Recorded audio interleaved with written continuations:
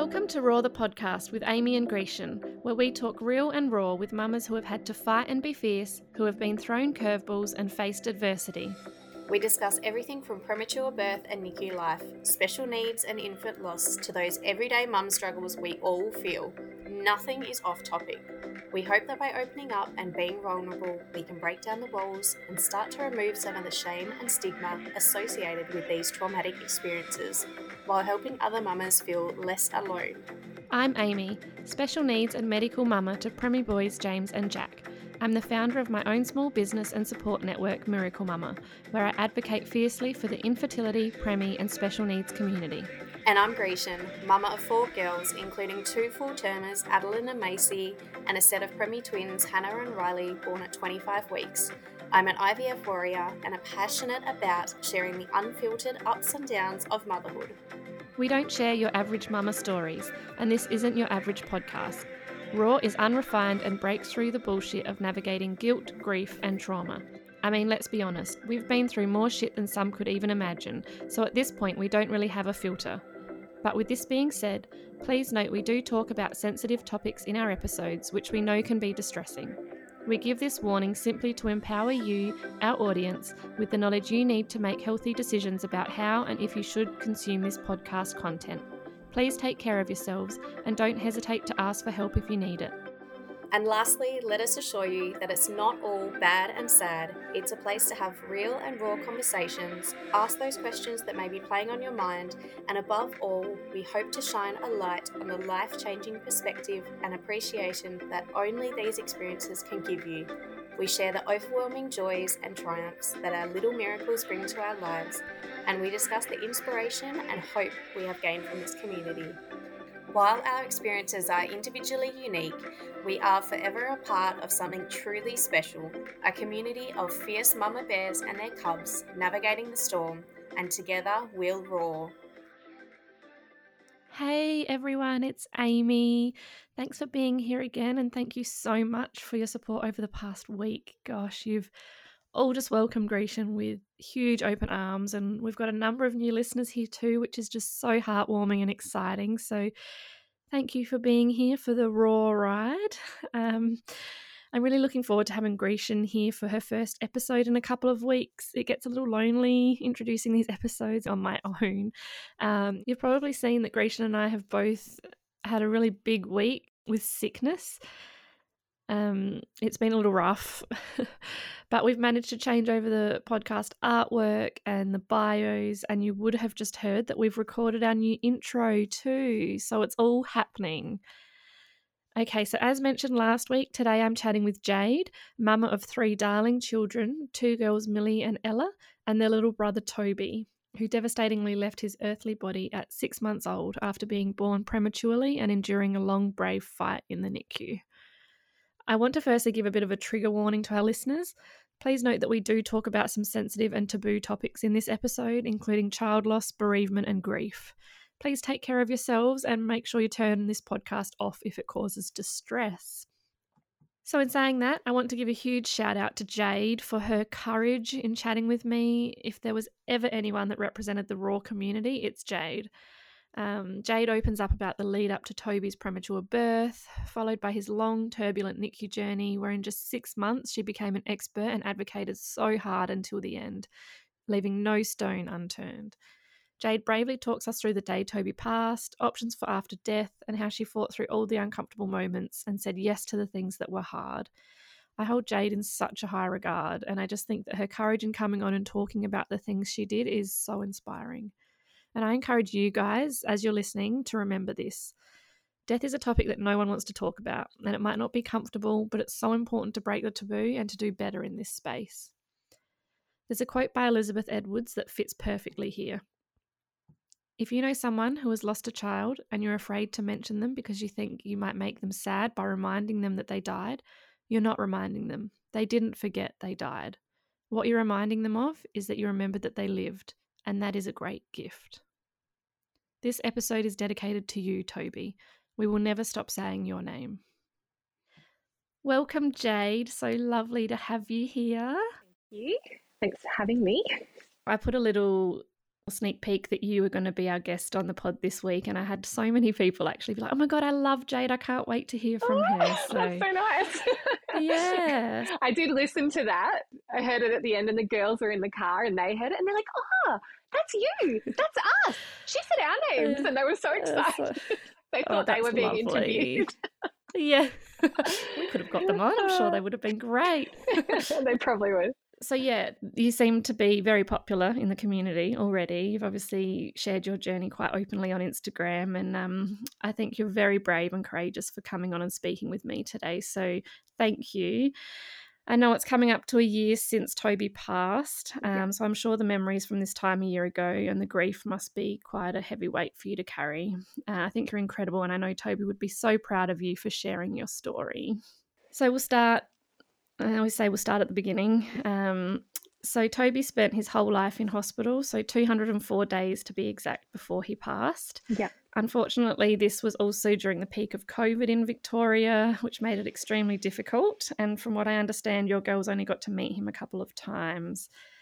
I joked with Grecian last week about how it's impossible to summarise an ICU, which it is. But can you tell us about Toby, the battles he fought, and your personal experience with this turbulent journey after previously having 2 full-term babies? Yeah, so, it was obviously a huge shock to the system.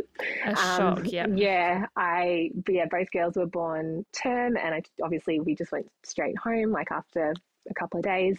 I did actually have the same issue in my pregnancy with Millie that I had with Toby. So the whole reason he was born early was because I had a subchorionic hemorrhage. So I started bleeding, I think it was at 10 weeks, I had my first bleed. And with Millie, I had the same thing, which was actually at 5 weeks. But and this is what normally happens with them. They're actually quite common. You just have like a little bleed, or you might not even bleed at all, and they pick it up on the scan, and then the body reabsorbs it and it goes away and there's no issue, which is exactly what happened with Millie. So when it happened this time, I thought, oh, okay, well, no big deal. It's fine. That'll resolve and go away. Unfortunately, by 13 weeks, when I went to have my 13-week scan and just check on the bleed as well, it had grown substantially instead of starting to shrink. And I remember I got home and I was looking at the photos that they gave me on a USB, and there was a measurement in the corner of one of the photos, and it was like 12 centimeters by like 8 by 5 or something like that. So quite large. And I thought, that must be like my uterus measurement, because the crown to rump was only 7.9 centimeters. And then later that afternoon, I got a phone call from my midwife, because I was actually planning to have a home birth as well. Like so far from that, but and that actually ended up being the measurements of my hemorrhage. So the hemorrhage was bigger than Toby was at the time. It was 250 mil capacity, like a volume of blood sitting in my uterus. Holy crap. Yeah, it was massive. So from then I realized how serious this now was. And I went on to like light duties, like I wasn't allowed to bend or pick things up. And just had to take it kind of easy, try not to be on my feet too much. But obviously I had 2 children. So, and I'm 13 weeks pregnant. Like, I'm thinking, you've got a long way to go. Like, how am I going to do this? I always laughed when they tell you to, go on bed rest when you've got other kids. Cool. Literally it's near impossible. So and then 17 weeks came and they did another scan, and it had started to clot, because it was just liquid blood before, and then it had started to clot, which they said is good. That's what we want to happen. So we're like, okay, it's starting to head in the right direction. It had shrunk by like a few mil, so hardly anything, but still in the right direction. And then at 19 weeks, and all this time we were in lockdown as well, at 19 weeks, we'd finally come out of lockdown, and I'd sent the girls to my parents for a sleepover for the night, because Millie had been quite a handful at the time, and I was really struggling with that plus everything else. And we thought, we'll go out for dinner, we'll have a date night, have a breather, it'll be good. Yeah. Anyway, right as we were meant to sort of be leaving for dinner, Harley was like 5 minutes up the road coming home. I was on the phone to him to see where he was, and I started bleeding. And I was like, oh, I better go check what color it is, because if it's like a darker red, it's not fresh, so we don't have to worry as much. Yeah. And if it's bright, obviously that's more concerning. So I went to the toilet, and it just kept dripping, like a tap on, not dripping, but like a trickle, like a slow run. Yeah, okay. And so I quickly rang my midwife. I was like, what do I do? And she's like, okay, just pack a bag, get ready to go to hospital. If it gets worse or you feel like you're not going to make it to hospital, call an ambulance, because we're like over an hour from the hospital. Yeah. And it just kept gushing, and it got worse and worse, and it was just gushing and gushing to the point I'd put a pad on right then, and it was already overflowing and going all over my pants. And so we called a ambulance, and took them 20 minutes to get to me, which is actually fast considering where we are. Yeah. And they were like, but longest 20 minutes of your life. I knew that a risk for having the big hemorrhage was a placental abruption. So I was freaking out that I was having a placental abruption, and either so stressful. My baby was going to die, or I was going to die, or we're both going to die. So I was panicking.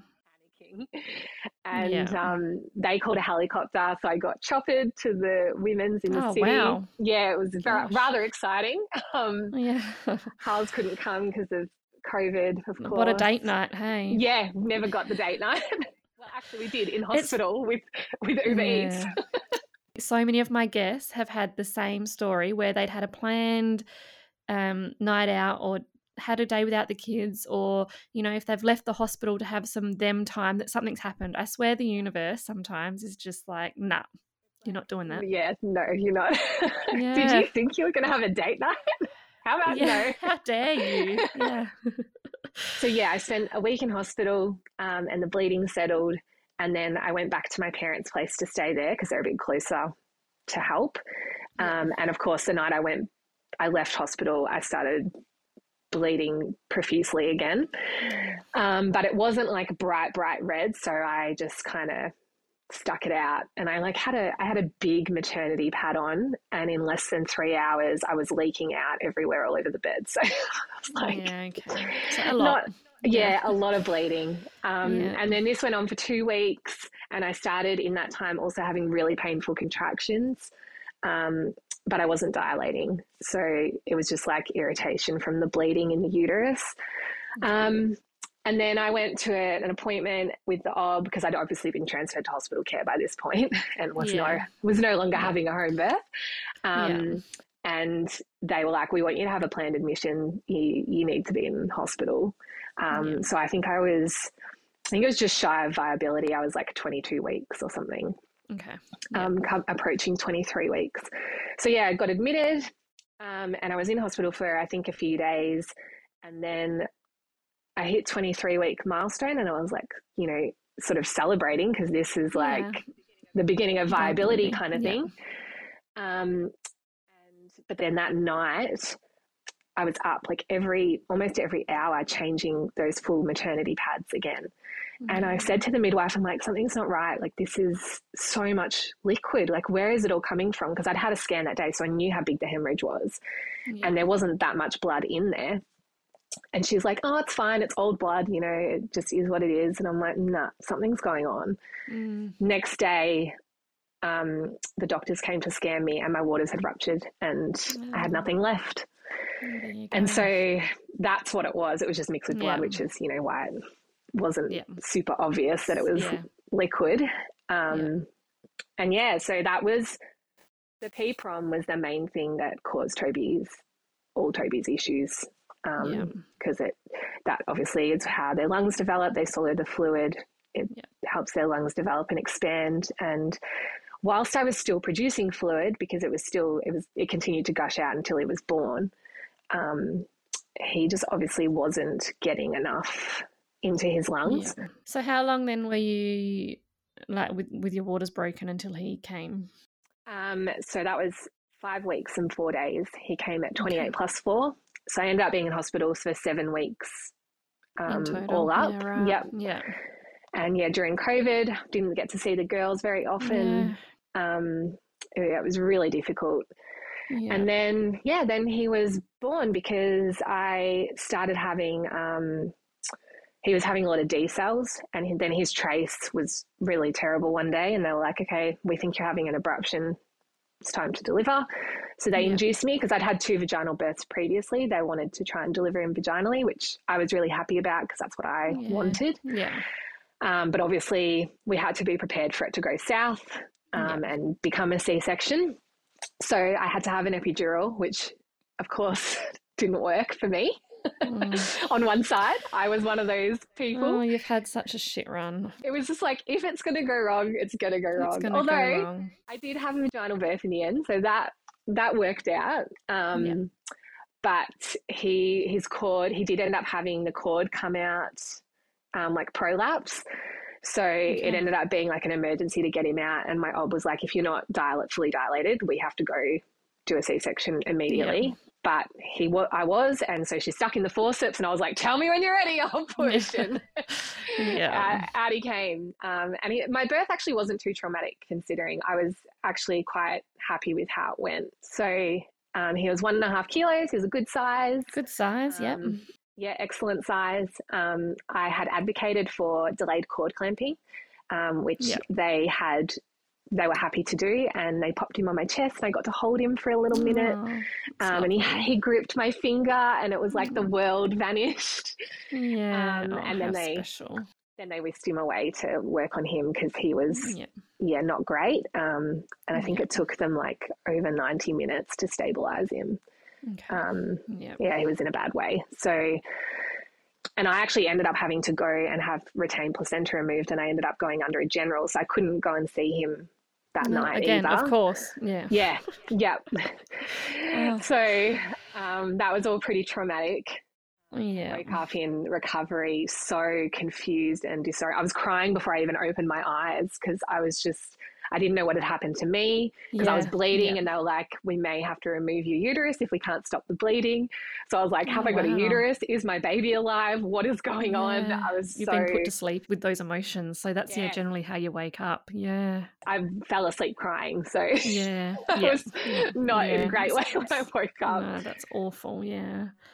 So that was hard. But then we began the long NICU journey. And it was rough. Yeah.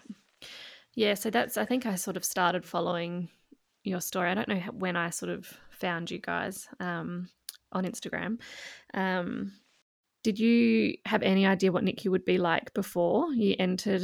Like, had they given you a tour or nothing? No, you hadn't even had that when you were on bed rest? We'd just spoken with the neonatologists about, stats, that kind of thing, and about whether, where we wanted to intervene. That was sort of really it. Yeah. So you were going in pretty blind. Yeah. I had a friend that had twins that were in NICU, but I, other than that, and it's just so different. Like, obviously I've seen pictures of babies in the NICU, you know about it, but nothing, even that, nothing can prepare you for what happens in there. And it's, especially going from having 2 full-term babies, I breastfed, I co-slept, I baby wore, like I was quite an attachment parent. So, I mean, it's a shock for anyone. But then going from that experience to being so removed, it was really like, whoa, okay, I have no control over anything. It's a big contrast to what you experienced. Huge. Yeah. I mean, I'm grateful, and I know I'm lucky that I've had those experiences, in comparison to lots of people, yourself included, haven't had, the full-term bring the baby home sort of normal experience. So I know I'm lucky that I've had those. But it was a shock. Yeah, that doesn't take away from what you went through. No, gosh. No. Yeah.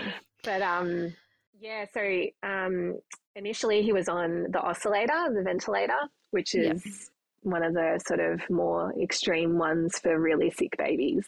Yeah. And he was in 100% oxygen. So from the get-go, it was not great. Yeah.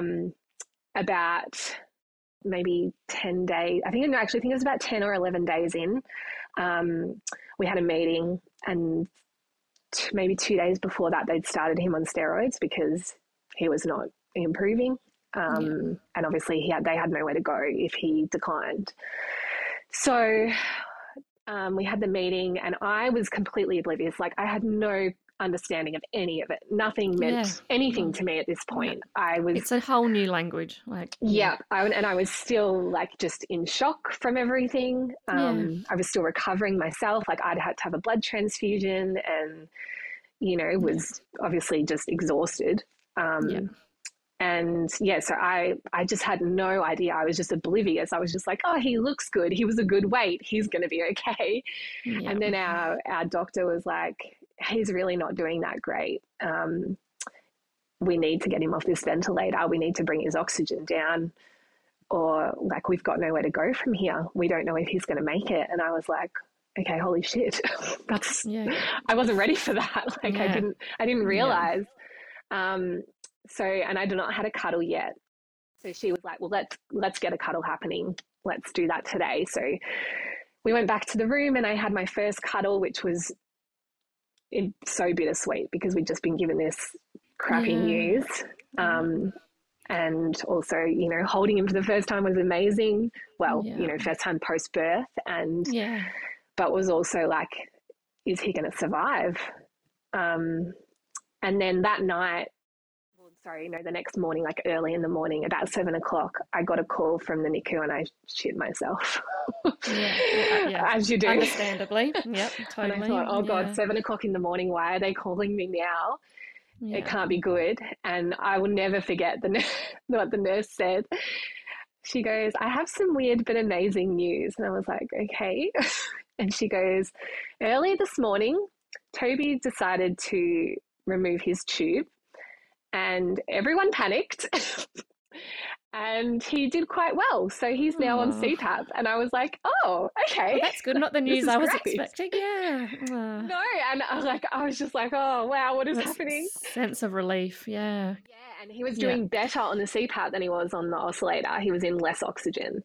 So, that was like one of our huge milestones that everybody knew about because everybody went, oh, no, Toby's removed the tube, and everybody knew how sort of poorly he was. And so they all panicked, and he actually was like, guys, this is what I need. I was going to say, it's like he knew what needed to be done. He's like, I'll show you guys. Literally. And that was like kind of the narrative from then on. It was Toby will tell us what he needs. And I like to contribute some of that to the cuddle. I feel like the cuddle contributed to him. Oh, yes, absolutely. Going, me I don't need this. Yeah. I had a cuddle with my mum today. I'm getting out of here. Oh, my heart. That was a big one, that one. Yeah. But it was up and down from then. He was so dependent on steroids. He spent, I think, about 3 weeks in total, and they were separate, like week-long blocks. Not on steroids. The rest of the time he was on steroids. Which is why, for anyone that's seen Toby, knows he's very chubby. Yes. But unfortunately, that's not natural baby chunk. That's steroid chunk. So, he was those so cheeks dependent. And that chin, Oh, and the Michelin arms. The little arms, very delicious. So it was basically all lungs for Toby, wasn't it? He was amazing we did not have all the troubles that a lot of NICU babies have. We had no gastro issues other than reflux. He had terrible reflux, which of course didn't help his lungs. Yes. But other than that, he had no bleeds on his brain.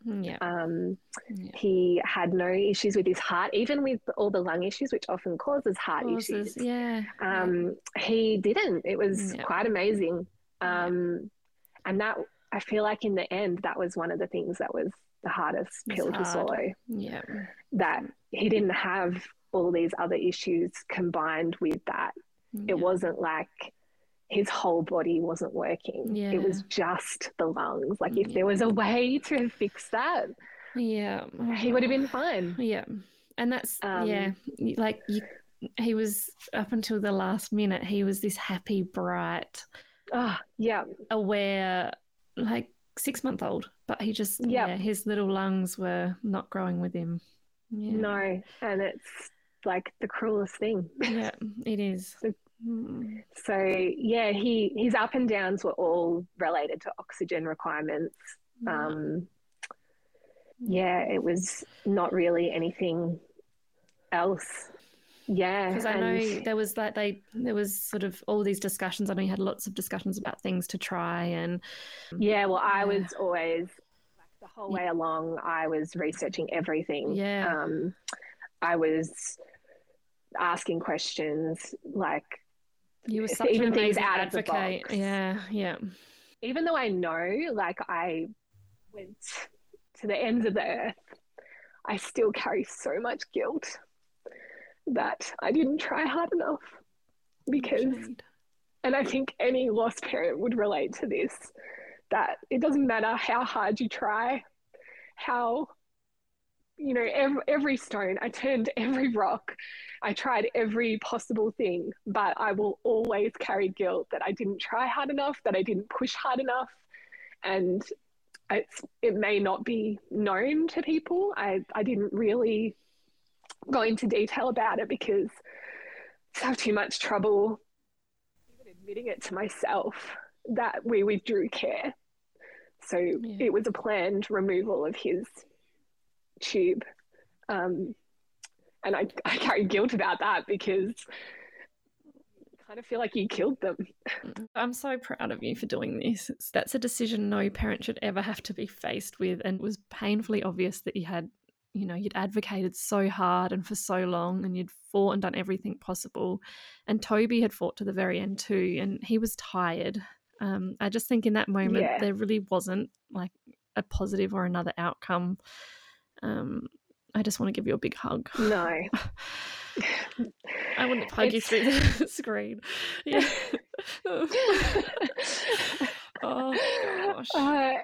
It's just unbearable. Like it's just, yeah. It's just this, like, even though logically you know that there was no way out of it, like there was no happy ending, there wasn't going to be, you just can't help but carry this guilt. It just, I think it's almost like, especially in these scenarios, there is no way of avoiding it. It's just, with grief comes guilt. It's just yeah, they're part and parcel kind of thing. Yeah. It's, you know, because as parents we try to do everything we can to protect our children, and it's only natural. You know, exactly, like just in normal scenarios we carry guilt, like just daily guilt. So in these unusual situations where the stakes are high, it's and it can be really hard sometimes when you have like a really griefy day or griefy time, that these thoughts pop up. And I know for me personally, I have to sort of shove them down and be like, no, you know, you did everything. He was in 100% oxygen, intubated, desatting massively. Like he wasn't saturating anymore. Like he would have had brain damage and all these things. And I have to go back and think about it logically, because I know that I did everything I could. And like even our team were like, I was going to say the medical team had done, like they don't even offer this as an option if they haven't tried and done everything that they possibly can. And they said, you know, our particular doctor said he hadn't seen someone advocate as hard as I did for a long time or ever or something like that. So he's like, you just really were pushing every boundary, every limit. You know, they said you left no stone unturned, and I took a lot of comfort in that. And I remember I spent a lot of time on my phone. And you were even like, you were reaching out to your followers and to other people to see if like anyone else had ideas or advice. With other parents in America I was communicating with, because there's hospitals over there, like Nationwide has a bronchopulmonary dysplasia unit where they specialize in, which is another term for chronic lung disease. They specialize in it, and their vent settings that they use are a bit out of the box.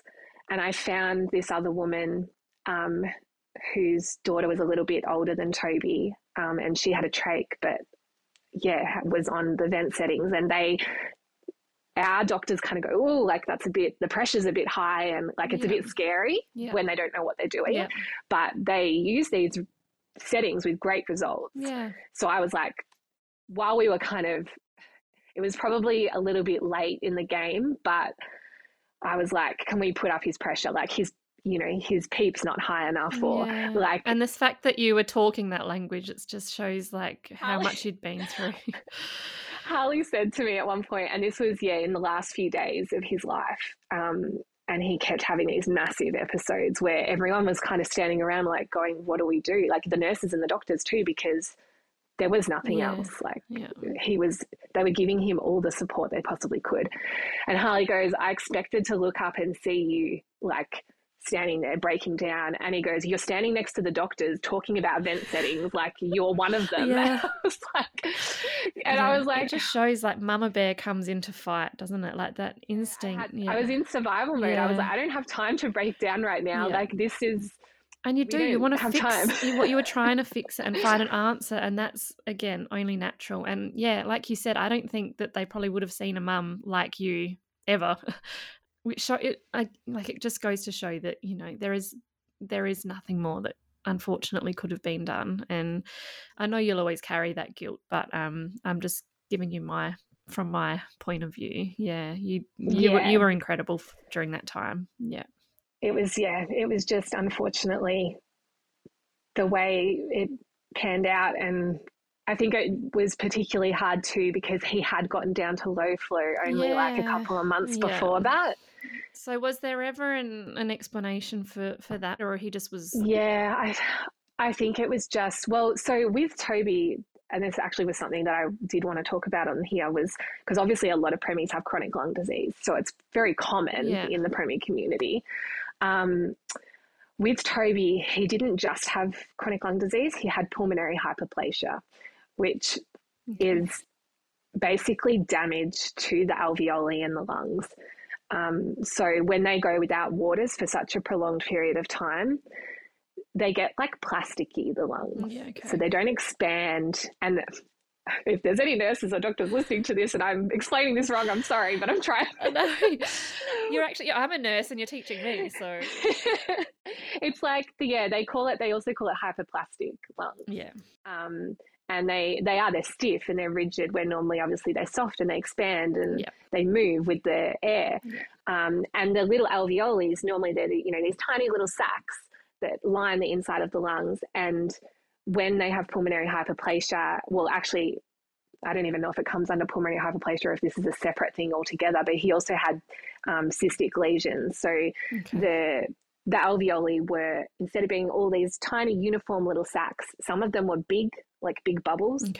And when they're like that, as the blood gets drawn into the lungs, and obviously they do the transfer of oxygen, the oxygen they don't work efficiently. So they avoid those areas. The body knows that those areas don't work properly and it sends the blood elsewhere.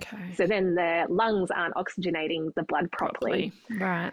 So you did good at explaining that. No, but it makes sense to me.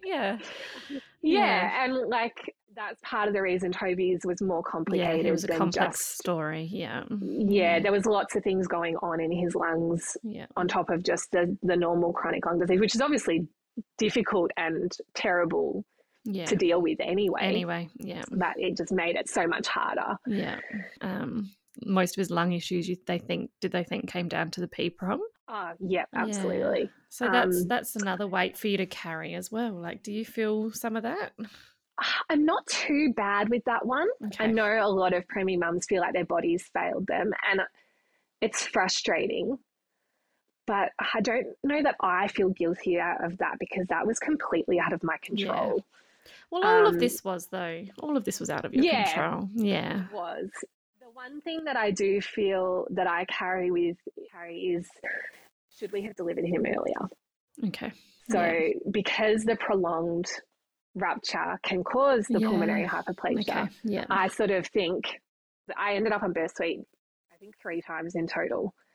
And I sort of think, should we have just delivered him the first time I ended up there? Yeah, would that have given him a better chance? Yeah, especially because, and I mean, we didn't know this at the time because obviously when you're having scans and you've got no waters, the scans are so hard they to don't see tell anything. you what's going to happen, do they? No, and they thought he was smaller than he was, but knowing now how big he was, he probably would have been robust enough to be okay. But obviously they want them to stay in for as long as possible at that gestation. Yeah, it's such a juggle, isn't it? You don't know. And you don't know. Hindsight, hey. You look at other prom stories, and some mums rupture before 20 weeks and go till, into the late 20s or the early 30s. Yep, they make it almost a term kind of thing, and their babies are fine. Yeah. It's just luck of the draw. Like, it really is luck.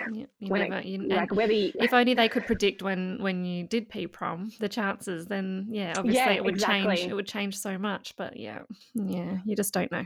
You just can't know how to manage that situation. But we just did what we could with the information we had, I guess. Yeah. All right. So talk us through that day then of saying goodbye. How did it happen? What happened? I know you got to have a beautiful cuddle. Yeah, so that day he was not doing well. He was not saturating adequately, and he was having huge desats for really prolonged periods. So he was dropping down into like the 40s, low 40s. And he would take hours to recover. Like, it was just, we're all sitting there watching his sats and waiting for them to climb, and it just wasn't moving. So, hours would go by before he'd even kind of get back up to a more acceptable level, which for him was acceptable, but for most babies was not acceptable, especially at his age. He wasn't a newborn anymore. He was nearly 7 months old, so he required more oxygen. But even that in itself shows that if it wasn't a decision that you made, there was likely no coming back from that. Yeah, exactly. Well, part of the reason that we did do it the way we did it was because if we hadn't have had a planned extubation, it was going to happen at some point, and it would have been an emergency. Been traumatic, And we might not have been there. We would have been rushing to get to the hospital before he died, and we probably would have got there and he would have already gone. And I know that's happened to many parents, like in the same kind of boat as us, long-term lung issues. And we didn't want that. We wanted him to feel safe and be with us. And although it made, making that decision is the worst thing I'll ever have to do in my life, I am at peace with that. We were with him. He, it was all calm. There was no brutal attempts at resuscitating him. Like, they break ribs. It's not nice. And in that situation, I actually said to Harley that day, which I don't know if I've told anybody this, but when he was having this huge episode and everyone's standing around and, the consultants, and like we were mixing with consultants from other children's hospitals as well.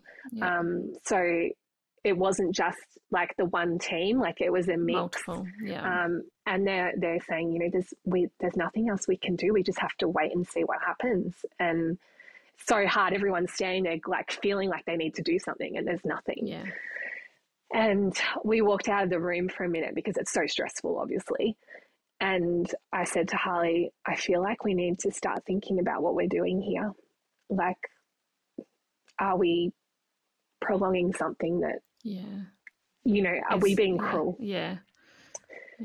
He's, the amount of drugs he was on to keep, like, he had to be basically in a coma, because if he slightly roused, he would fight the machine. And it was just catastrophic for him. So, the doctors took us in that afternoon and said, he's dying. Like, this is happening, and it'll either happen in a kind of catastrophic event, or we can deal with it in a more planned way. So that's what we decided to do. so we got to spend as long as we wanted with him before it happened. And yeah, we were in a private room, and we spent the night with him, and family came in as well. The girls came in. Good. Yeah. And yeah, it was horrifying. Yeah. Well, yeah. Again, not something you can ever imagine or ever No, think. it's just, I never would have thought that I would be ever doing something like that with my child. No. But we had, we spent the night with him, and then the next day was like the hardest. It happened overnight. So I woke up, he was on the bed with us on the cool mat, and I woke up to him and Harley asleep. And that, hit me, like, because at first it kind of was like just co-sleeping with a baby. Yeah. And then I sort of, reality hit, and I was just like, oh, fuck. Yeah, exactly. Like, this isn't a dream. This is real. This has happened. You're living the nightmare. Yeah. Yeah.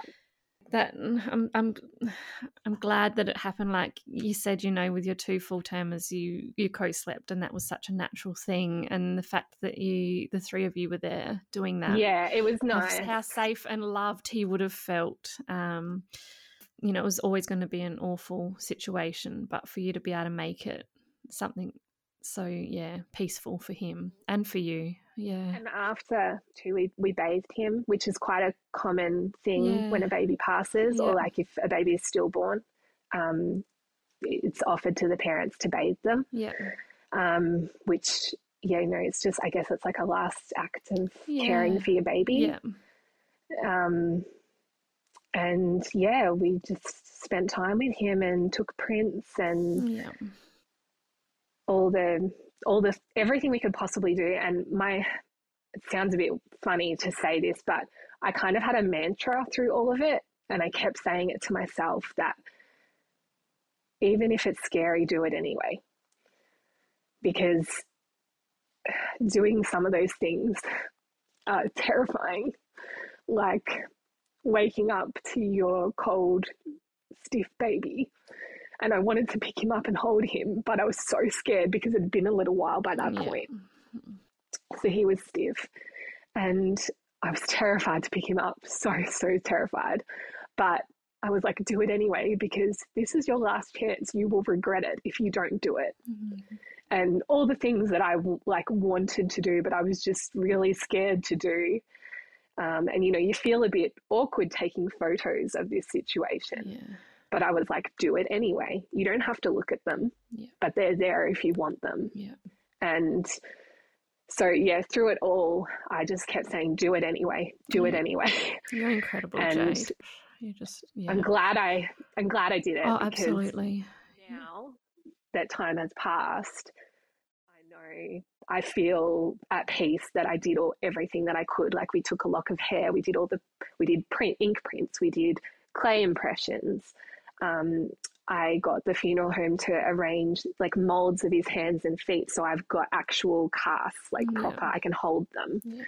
And I've touched them once. I opened one of his hands and looked at it, and then put it all away. And it took me months to even do that. But you've got it. You've got that. I've got it. Yeah, exactly. Yeah, and there's no regrets. And that's all that matters. That. You don't have to.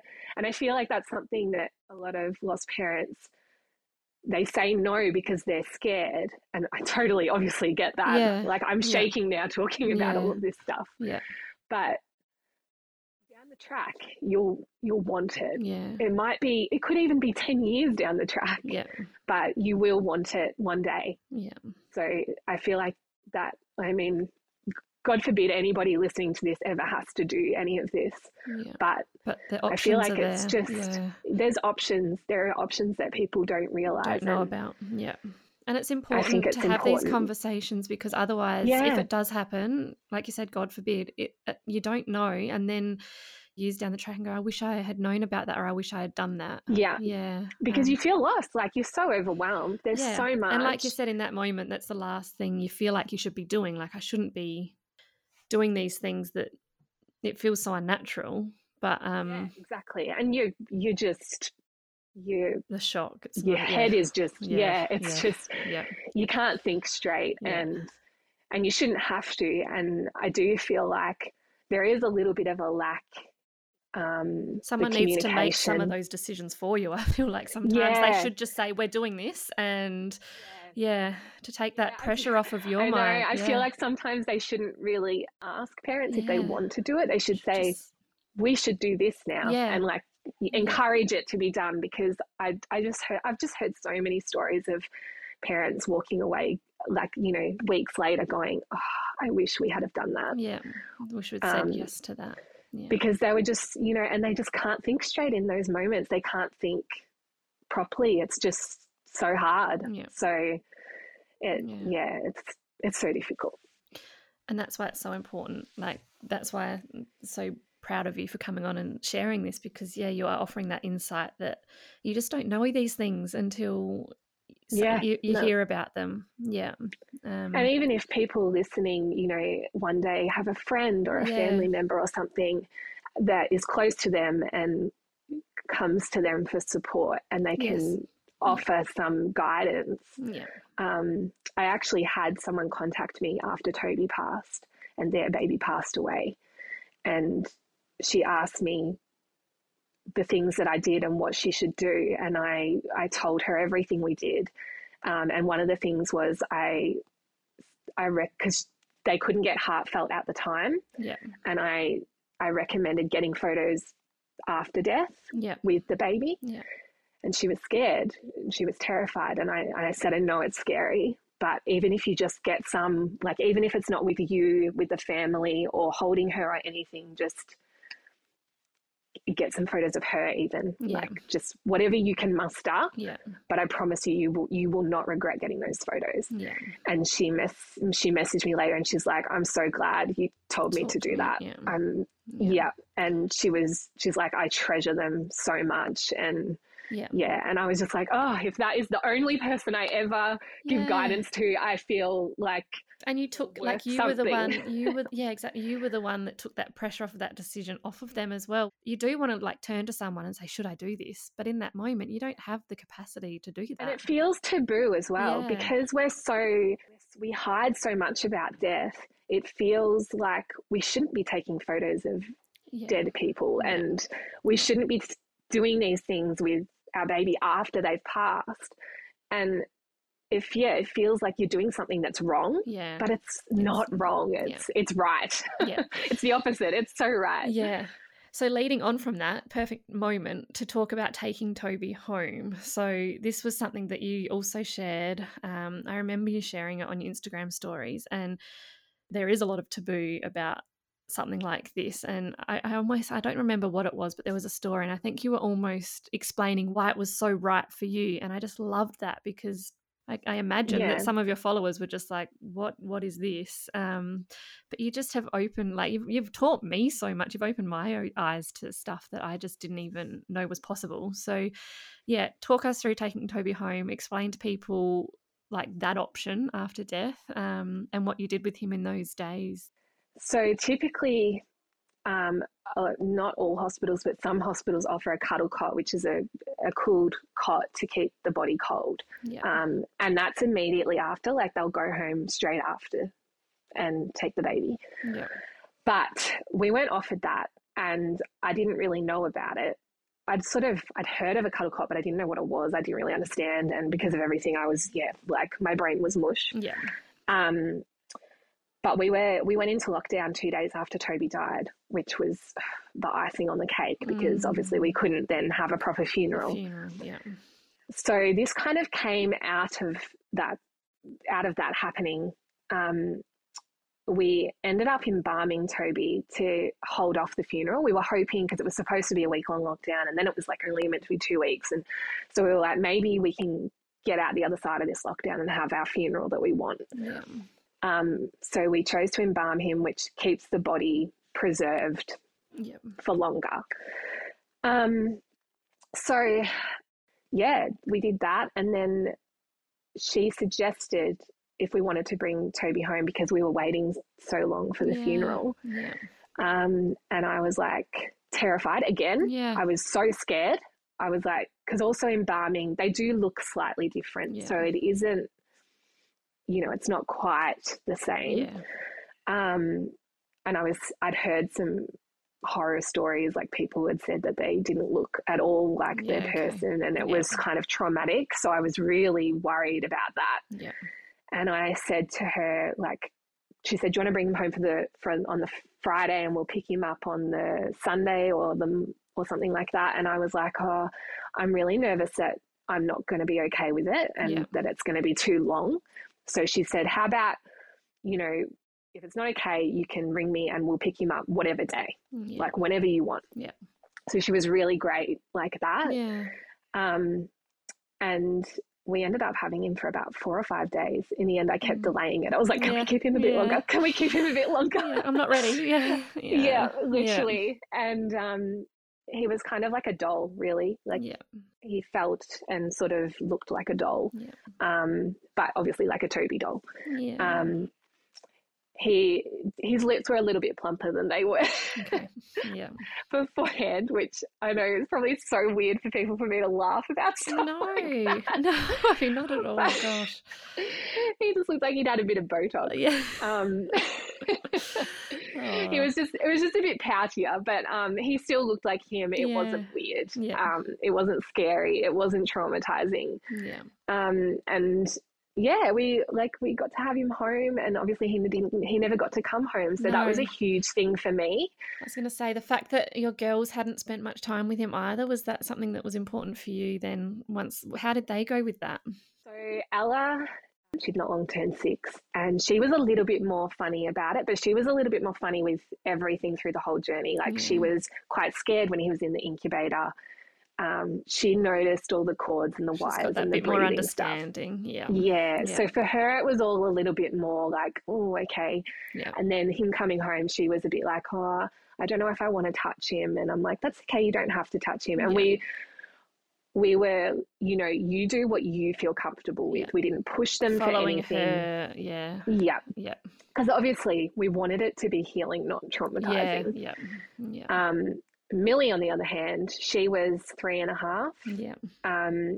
And she was just like, that's my baby brother. I'm going to cuddle him and kiss him and do whatever. Yeah. And she was like that through the whole NICU journey as well. Like she saw past the tube, saw past the wires, was just like, oh, that's my cute little baby brother. I love him so much. Yeah.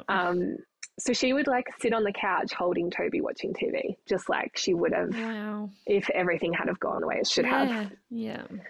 And she'd be like, can I hold Toby now? And, she'd just sit there and watch a show and stroke his face and gives me such goosebumps. It's just so incredible. Yeah. And it's funny seeing like a 3-year-old, they don't have this preconceived fear of death. Yeah. Like this cultural thing that we've society grown up with. does. Yeah.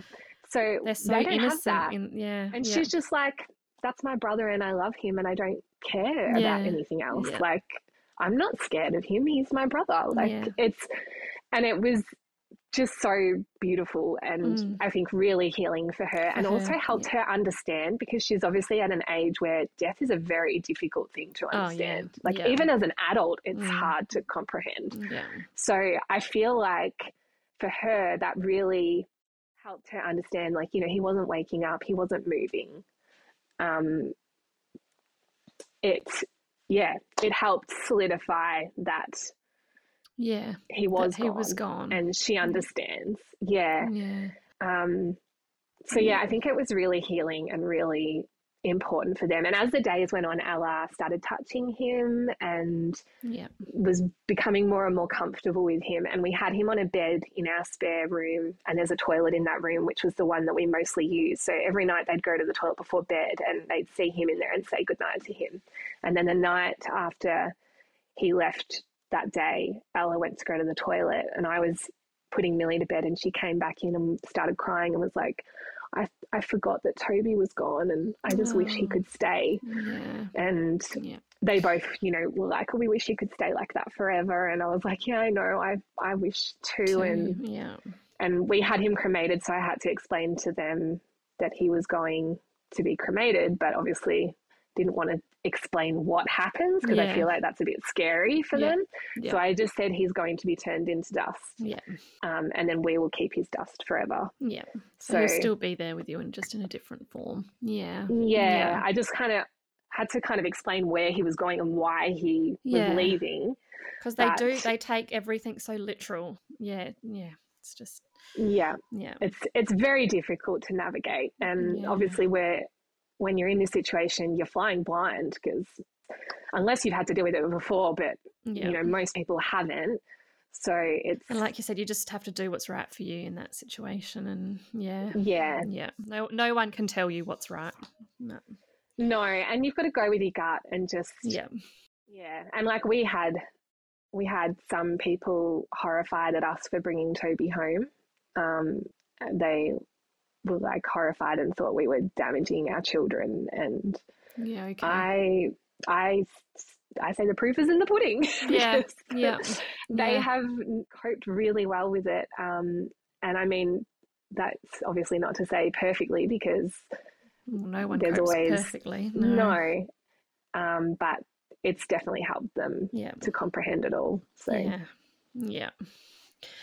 So you share your journey with grief so beautifully, and this sounds a little bit weird to say as well, but as someone on the outside looking in, I just adore the way you honour Toby and include him in your days, even now. So I want to just ask how you've sort of navigated the past year with your grief, and how are you now? I don't really know, to be honest. It's one of those things that I think a lot of the time is kind of partially subconscious for me. I know some people tend to be more, they just feel really sad all the time, and I don't find I feel like that as much, but I also don't know if that's because we've had a really whirlwind kind of time since Toby died. There's been just so many things happening and like just other things going wrong as well. So I feel like I haven't really had a chance to breathe as well on top of it all. We did have a little period over like summer where we went on lots of holidays and that was really good, but I was feeling really great then. I do tend to go into survival mode a lot and just kind of like, I just have to, just get on with things. But then I have days where it just hits me like a ton of bricks. So it's just very up and down. I do feel like because of the way our journey went, there is some peace with what happened. It wasn't a sudden shock death. It wasn't surprising. His whole life, or even when he was still in the womb, there was always the risk he was going to die. So I'd kind of had pretty much a year of not knowing if he would survive. And you're almost grieving from the start as well. Like you grieve the loss of all the stuff that could have and should have been. So you're doing that from the get-go, really. And almost preparing yourself for that from the start. Through his life, I was always terrified it would happen. So I was effectively grieving some of that while he was still here.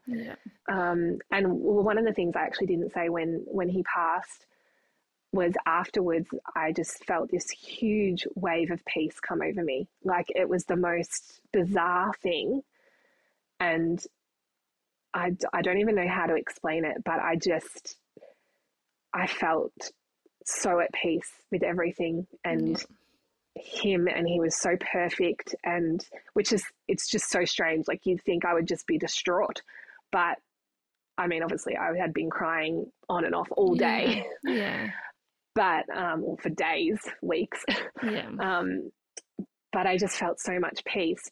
And he passed incredibly quickly after. Like we knew he was done. He'd had enough. And I think that then carries over to the mourning and the grieving, that it was right. So there's less of that. I don't even know what word I would use. Well, did we make the right decision? Like worry. No, there still is. Still that. There still is. I still question it all the almost as time. though he was ready, do you think? Yeah, well, I do, and I do feel that, but I still question it and still, like I said, carry guilt. But I don't know. I feel like the grieving side of it is a bit different. Okay. Because of that piece around it and knowing that there was no more that could be done, kind of thing. Where I guess if someone dies quickly, suddenly, out of nowhere, shockingly, kind of thing, or even early in a prem journey, like maybe they don't feel like they got the chance to fight for them. Or even spend that time. And on one hand, we're lucky we got 7 months with him. We've got videos and photos, and we got to see him start smiling and starting to talk and, become his own little person. He had personality. So on one hand, we're lucky that we got that. But then on the other hand, it could be harder because we had that. It's who knows? It's just you just don't know. I mean, and it's always every situation has its own, obviously losing a child, no matter what, it's horrible. And I think the fact that you did take those extra steps and saying, like you said, saying yes to all the stuff that was uncomfortable, I think that will have helped your grief in a way. It's definitely helped accept everything and feel like we did all we could, kind of thing. But obviously it's an ongoing thing. It's some days are fine, some days are not. And it'll be, there's obviously milestones that are difficult. And it's one of those things that you move with and you grow with. It never goes away. And it just changes over time. So and I mean I've heard some people say it gets harder after the first year. So I don't know what's in store coming, but we just got to ride it. It's the wave we got to ride. And it will obviously soon be a year since Toby left his earthly body, and you honour him so beautifully every day. But do you have any sort of plans for his anniversary, or are you just going to see how you're feeling and wing it? What are you sort of planning to do? We haven't got any plans at this point.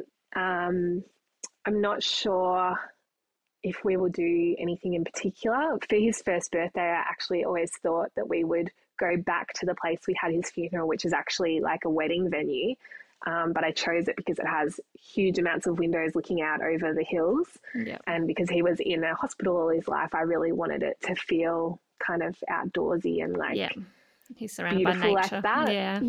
Because he didn't get that. So I always kind of thought for his first birthday we would go back there and have a bit of a memorial with everybody that couldn't come to the funeral. But I did not have it in me. It felt too hard at that time. So we just went away as a family to the beach. So I've considered maybe we would do that for his 1 year anniversary. But it's so hard to know. And I do find for some reason anniversaries, it's funny, it's almost like the clock ticks over and it's hard. It's almost like calendar days. You can be fine the day before and then the day hits and you're just suddenly drowning in grief. And it's bizarre. Hard to plan anything, not knowing what you're how you're gonna feel. I'll probably wait till we get a bit closer to the date and see how I'm feeling. But I definitely want to do something to honour him, but whether it be something kind of bigger or something just smaller, just got to go with how you feel, I think. All right, so I think we're nearly there. Is there anything else you'd like to say or anything you want to share for other families who might be going through this, or anything you want to add? Mostly just do the hard things. That's, if you're ever in a situation where it feels, where it's hard, do the hard things.